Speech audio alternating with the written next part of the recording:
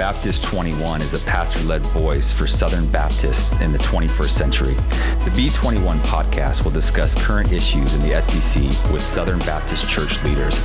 To check out more resources, visit us at baptist21.com.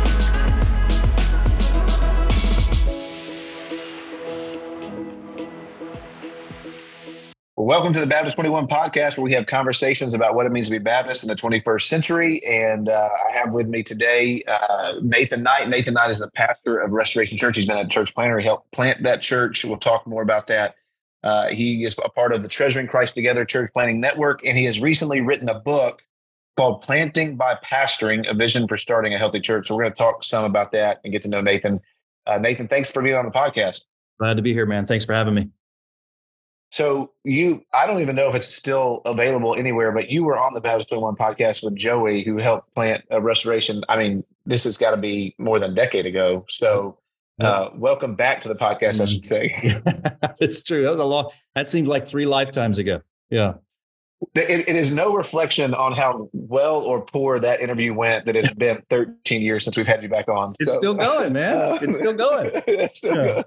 Yeah, glad to have you, brother. Well, hey, I want to get to know you a little bit first, just for our listeners. I want to start with this. Just briefly, how did you come to know the Lord and love him? And then how did you get into ministry? Raised in a Christian home, 19 years old, asked the question that had an observation that it's convenient that the one faith I think is exclusive happens to be the one I grew up in. That led me on a journey at the age of 19, wherein I just started seeing what Jesus said for himself, trusted in Christ at 19, was baptized in Shadowbrook, then called Shadowbrook Baptist Church in Suwanee, Georgia. Met my wife there at that same church. I was in the business world for 5 years. Long story short, just kind of had the American dream, wasn't enough, and just started studying the Bible and went to seminary at the Southeastern Baptist Theological Seminary. And just honestly, John Hammett's class on the church, that changed my whole life. So, and the ministry of John Piper and the preaching of Danny Akin, those 3 things pulled together. Good. Bring us today. Yeah. Hey, those are sweet times. I remember us having a church planting group that just met to read a book together. And many of those guys went to plant churches, and it was a sweet time. Yeah, still doing it. Exactly. It was a sweet time. Hey, so normally we do sort of a quick get to know you kind of thing. I'll ask 4 or 5 questions really quick, answer just kind of first thing that comes to mind. You ready to go? Let's go, man. All right. Favorite book that's not the Bible? Ooh, and you can't say Planting by Pastoring. So no, I would definitely not say that. I'll say the book that changed me the most was John Piper's God is the Gospel. Before I read that book, I would have thought that forgiveness was the goal of the gospel. And then seeing that forgiveness is the access to God, who is the great goal of the gospel. That book changed me. So I'd say that was my favorite. Good. And did you read that before seminary? That would have been before seminary. Yeah, right before. Yeah, that's good. Favorite Christmas present as a child? Ooh, boy. Any G.I. Joe action figure, man. Any G.I. Joe action figure. Yeah, would have been, or the accompanying things, like the hovercraft and I got the F-14 one time for Christmas. That would be it. Oh, that's big time. We never even got that. MJ or LeBron? I'm not a basketball guy, but I'm an old school guy, so I'm going MJ. Yeah, me too. Favorite athlete of all time? You're a Tennessee ball fan, which I don't know. How did you get to? You didn't grow up in Georgia, right? You grew up in Tennessee? No, I grew up in Florida, actually, but born in Tennessee. Okay. Aunts, uncles, cousins. That's where I grew up, was in Tennessee. Born there. Yeah. Grew up in Florida, then got to Georgia, came. So I'm a big Tennessee football fan. So I started following Tennessee when Heath Schuler was the man. He was one of the first dual. 21. Yes. He didn't even have it. Yeah, it was like 21. Like no quarterback has the number 21 anymore. I know. It's and his son is on the team now, Navy Schuler, and they gave it back to him. But oh wow, I love that. I would say Heath Schuler is one of my favorites, just all time Tennessee, because he got me in. And then I'm going to say Ozzie Smith, Cardinals fan. Man was an amazing defensive machine, of whom is unparalleled. Incredible position. Backflip into the field. Yeah, he was amazing. All right. Last question to get to know you. The first time, when was the first time you ever preached on a Sunday morning? And do you remember the text? Oh gosh. Yes. And yes. So I preached at a little Baptist church there in North Carolina, about 20 minutes from the seminary. I can't remember the name of the seminary. I remember it was the church that Clay guy from American Idol went to. I can't remember the name of it. I think it was Leesville. It was the Leesville Road Baptist Church, I think. That sounds it. That's the one. Yeah. And I preached Joshua 1:1-9. I still remember my 3 division points. It was be strong and courageous, meditate on the word day and night, and I will be with you. Oh, wow. I love that. Was it Christ-centered?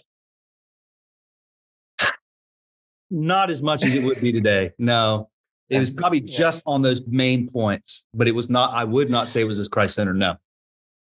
So that church has merged with a Pillar Church and is now a Pillar Church. So I'm going to see if we can go into the archives. I'm going to see if we can go into the archives and find that sermon. And, oh, wow. Gosh, please don't dig it up. Please don't dig it up. That'd be amazing. Well, bro, let's talk about planting by pastoring. So this book just came out. In fact, I literally just got my copy yesterday, so I haven't even got a chance to fully read it yet. Let's start with this. Why write this book? As a pastor, you're busy. You got a lot going on. Why write? I think this is really your first book, right? That you've written. Yeah. So why this book? Yeah. So when we were coming through, and Nate, when we were meeting back in the day, we could find tons of resources, really helpful resources on contextualization and evangelism and multiplication. But one of the things that Joe and I looked for and could never really find was like, all right, I'm a church planner. I'm trying to start a church. Can you help me? Right. Can I find some resources on books that are actually talking about what a church is and what a church does in relation to planting? And then secondly, what a pastor is, since pastors lead churches. And so therefore I'm going to be a pastor. I should be thinking about pastoring in relation to planting. And then what the goal was of the church. Those 3 topics were just difficult to find.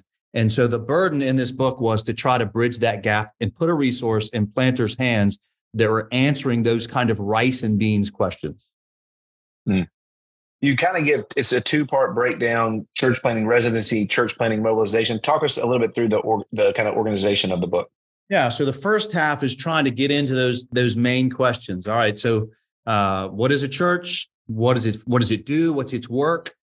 Pastors lead them. Who are qualified to be pastors? And what does a pastor do since they're a pastor? So when the day you covenant as a church, I understand you're no longer a church plant, you're a pastor now. And so therefore, what do pastors do in relation to planting? That's that first part. Just really defining what a church is, what a church does, pastors, and that sort of thing. And then the goal of the church, which I argue is to treasure Christ together. That's the goal. And then the second half of the book is really helping you think, all right, now that the church is planted, and even a little bit before, churches plant churches. So how can you have a relationship with churches? Basically, it's trying to help us understand the mobilization side of the work on that second half. So let me ask you a question then about just a specific chapter. And maybe this could be controversial in some circles. But just want to ask it and let's talk through it a little bit, because I'm thankful for the title of the chapter. Yeah. But chapter 2, the title is Pastors, Not Entrepreneurs. So I think probably even in your mind about some of the things we were reading when we were kind of digging into this, it was the church planner has to be an entrepreneur. You're specifically saying pastors, not entrepreneurs. Talk to me about that chapter a little bit, but also why that mentality. Yeah. So if you go through most church planting residencies or schools or evaluations, this word entrepreneur comes up. And one of the things I want to say from the beginning, I'm not opposed to this notion of entrepreneurialness to a planter. I think it's fine and maybe even good to ask and evaluate a church planter's fitness for starting things up from nothing. I think that's fine. My concern is my burden, and the reason why I wrote this chapter and the other chapters the way that I did was I do think emphasis matters. And so therefore, what I see the church planting culture emphasizing is it's emphasizing these kind of business mentalities. And it's not emphasizing these kind of more basic things that Scripture seems to emphasize. So people are going to say, yeah, fine, First Timothy 3, qualifications of a pastor, whatever. But hey, can you what's your calling? Hey, well, secondly, are you an entrepreneur? They're really emphasizing the business pieces more so than they are the Bible pieces. And so I'm trying to reverse that emphasis because I think that emphasis in Scripture is there for a reason. And I think churches will be healthier and last longer and plant more churches the more that we emphasize the things that the Bible emphasizes and try to de-emphasize, not get rid of, just de-emphasize these more business aspects of the church. Practically speaking, let me just ask it like this. If a guy comes to you and says, hey, I want y'all to pour into me, I want to be a church planter. What are the things, one, you're looking for in him initially? And then what are the things you're going to hope to try to produce in him, instill in him? So like, as you're thinking, hey, like entrepreneur may not even be top 10, but what are some of the things you're looking for and the things that you're sort of wanting to help cultivate in that brother? Yeah. So if I can be a good Baptist and give you some alliteration here, that'd be. Please do. So character, obviously, we're looking at their character, right? That's what Paul seems to be emphasizing, right? He's walking through 1 Timothy 3, Titus 1, right? The character of the man. I'm trying to evaluate that. And then secondly, I'm trying to evaluate his capability. Can he teach? Are they able to teach? Is he able to faithfully explain the word? And then third, I'm trying to evaluate his convictions. So again, Titus chapter 1, right, gets into this notion of, are they able to, refute those, teach the truth, and then refute those that contradict it? So do they have convictions about these things? And then also they're confident. Are they confident in those things? Do they hold them confidently? And then lastly, do they have compassion for the saints? Do they actually care about them? Or are they constantly doing that proverbial looking over the shoulder after church where they're not really looking them in the eye? So we want those things to be formed. And that's what I'm looking at is, do they have character? Do they have capability? Do they have conviction? Do they have confidence? And do they have compassion for God's sheep? Let me ask a question like this. And if there's aspects in your book, just make note of those. Again, we want people to pick this up. So we're just sort of trying to scratch the surface. But from the kind of the other side that would say very, very much be pushing like entrepreneurial church planting and other things, but maybe just in some way we could say putting a ton of emphasis and weight on some of the practical things of church planting. What do you think, like guys in our camp who, when I saw your book, I'm like, man, I'm so thankful this book was written. But what are some things they say in that camp that maybe you do highlight in your book and you do say, hey, we do need to hear from that. And then we'll also maybe ask the reverse question in just a second. Yeah. So at the beginning of the book, I mentioned what I've come to call the 4 S's. I may even, since writing it, could add a 5th S. And so that's, again, here we go with some more alliteration. I'm here for it. I don't know. I don't even. Joey does. Joey, the other. Yeah, Joey. Okay. Anyway, so 4 S's. I'll add a 5th S, but 4: size, speed, self-sustainability, and spread. And I'm going to add the 5th one, span. So I think that the entrepreneurial minded folks are trying to get as much size as you can. And by size, it doesn't mean thousands. It could be 100. So size, get as much size as you can so that you can then be self-sufficient, right, in your finances, right? And then you get there quickly as you can. And then you spread, you try to multiply as much as you can. And then fifthly, you do that over a long period of time, span. All 5 of those things I'm for. I think those are good things. I want all those things. We're endeavoring to do all of those things. And so I think those things are good, what they're saying. So it's just, I don't like how that gets to define success. And there's my problem. So I receive, and I'm happy to talk about those 5 S's, but I don't think they should be the measuring stick. So then let's come in on the flip side. Then what are the critiques of that size? Even you do have sort of in your conclusion, defining success. So critique that and then talk about if what you're saying. You're looking at this guy, this hypothetical guy we're talking about. He goes out and you're saying, man, that brother was successful. How are you processing that? Yeah. So at the end, in the conclusion, I share the story of Sean Branscombe, who was here in DC for 5 years, planted Pillar DC, which kind of went down, and now it's kind of coming back. And but not to be confused with Pillar Network. But, only in Virginia does those Pillar churches get confused with Pillar. But hey, they're great brother. Okay, good. Yep. So anyway, I have a meal with him, and basically this brother, he evangelized the lost. He cared for God's people. He preached the word. He cared for his family. He did it all, but they didn't meet that 5-year mark that so many people have trouble with. And the temptation is those 5S people, they look at that and say, well, he failed. And even that brother, I think, was sitting at that meal thinking he failed. But what I want to say is no, just because it lasted 5 years and you didn't get more than 30 people doesn't mean you failed. As a matter of fact, I would argue that that brother succeeded more than some other stuff that has more notoriety. And so therefore, I do think it's good to talk about those 5 S's, but I want to say that what that brother did was not failure. But in fact, they did see people come to faith in Christ, but it wasn't 100, it was 5, right? They did form a church. A church was planted. They were fed, they were cared for, they were built up, they were utilized, they were mobilized even. And so therefore, it's better for us as Bible people to take the measuring stick that Jesus gives us and say, no, that's a win. Maybe this one lasted 5 years instead of 500, but it was still a win. Anything else in the book that you think might, for that kind of the 5S guys, be controversial that you sort of try to unpack? Yeah, I think, probably the biggest thing would be just to want to go back at that notion of calling and multiplication. Those are the two things that come up in addition to the entrepreneurialness that I'd want to speak to my brothers like Ed Stetzer and folks like that I love and respect and are thankful for, is that your calling, your individual calling, if it in any way, if you are not faithful in those other C's that I mentioned earlier, character, conviction, if you're not meeting those, it doesn't matter what your calling says, your personal individual calling. So I'd want to poke at that and just say your calling, this subjective calling that is so strongly emphasized in church planting circles, if it doesn't match, it doesn't come up underneath those other C's, then they shouldn't be doing it. And then also multiplication. I've seen explicitly from big church planting networks where they are saying explicitly multiplication is the goal. And man, it's not the goal. Can I say it louder? It's not the goal, right? Me having more kids is not the goal. So the goal is Christ. And that is not a Jesus juke.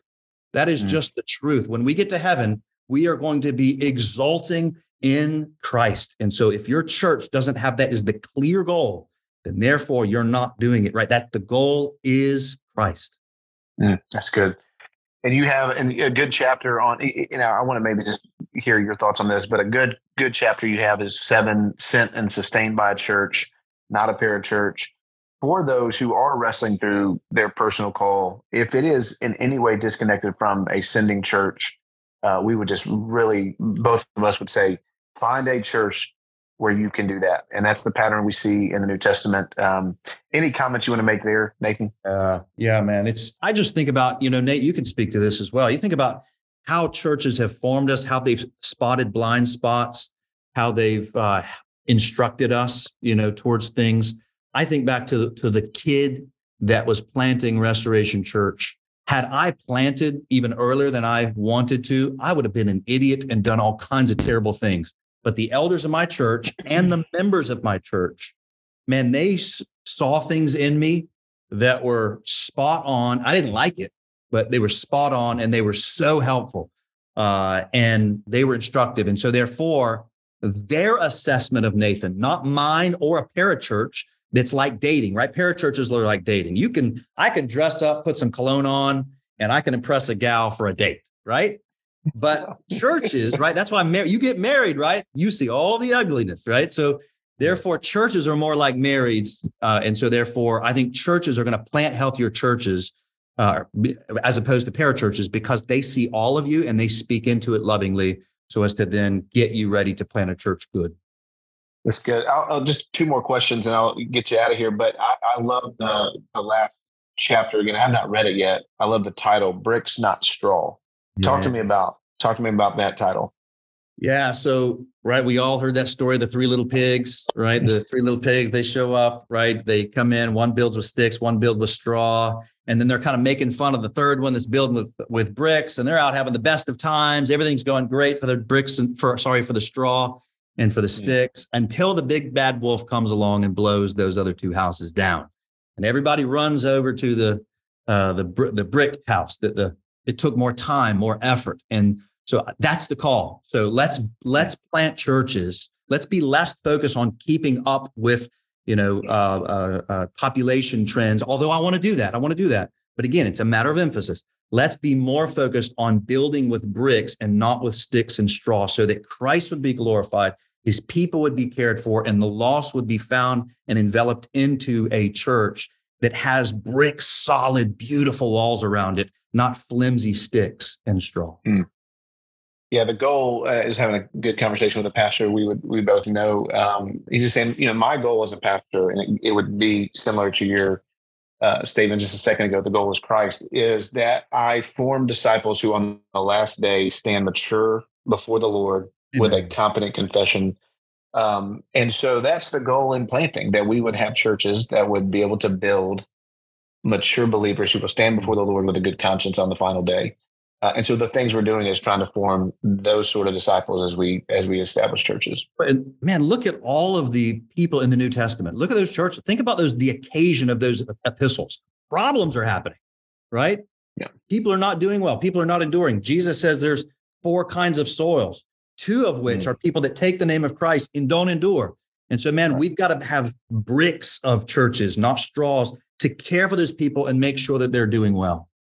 And to know those people, again, even just thinking about why I would tell a young man to find a sending church that's going to evaluate those things and help you form those things in you that may be lacking. Yeah. I just think about 3 John. I'm actually going to be preaching at Shadowbrook in a few weeks, and we'll be preaching the whole epistle there. And John knows, he says there, I have no greater joy than to know that my children are walking in the truth. He knows these missionaries that have gone out from his church and that guys has cared for. And that's just a great picture of the New Testament and the sort of work that we want to see happen. Who should pick up? Was Open Door that way for you when you were sent out? 100%. And still to this day, they're, I'm back at Open Door now serving after planting. But I mean, to this day, Dwayne Milione has that sort of relationship. He had that relationship when I was gone from Open Door. And it's invaluable to have people who know you, who when you're struggling, you can go and share those struggles with. You need those in your own context, but it's wonderful to have fathers in the faith, mature believers in the faith that can speak into your life. Absolutely. Amen. Just get you out here on this question. So I want to know who's the audience for the book, because I want to make a comment as I'm just even thumbing through it. This is not just for church planters. Like this is a book on pastoring. So this is for pastors. This is then for aspiring pastors, Christians. But as you're thinking through the audience of the book, certainly planters got to be in mind, but who else is the audience here? Thank you for that question. Yeah. So it's aspiring planters, the teams of those planters. I've got a chapter in the book about not just planting as a solo guy, but as planting with teams. And those teams could be pastoral staff and just regular folks that come. So I would want those teams to kind of understand what they are endeavoring to form. And then a third group would be those pastors that have church planting residencies or trying to start church planting residencies, to send out pastors to help them understand, all right, what do we need to be doing? What kinds of things do we need to be forming? And if I could have one brief commercial, Nate. So we do a church planting weekender every November here at Restoration Church, where people can come in and they just watch. They sit here for a few days in November, and they just get to see kind of how we went about this. And we get all 3 of those groups can come. So wives are welcome to that. We have a little wives track because they're a big part of church planting. And so it's for planters, it's for their teams, and it's for pastors that are endeavoring to plant churches. That book is for that. The church planting weekenders for that. Well, good stuff, brother. Appreciate your labors in putting this together. We will benefit from it greatly. We won't wait a decade to have you on the podcast again. So, well, brother, thank you for having me on it at all. Yeah. Thank God for Baptist 21, man. You guys are helpful to us. Yeah, thanks, brother. And thanks for listening to the Baptist 21 podcast.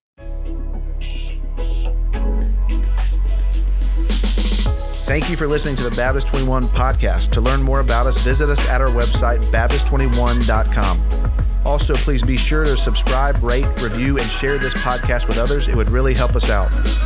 If you ever have thoughts or ideas for future interviews, please reach out to us at our email, Baptist21@gmail.com. Again, thanks for listening to the podcast.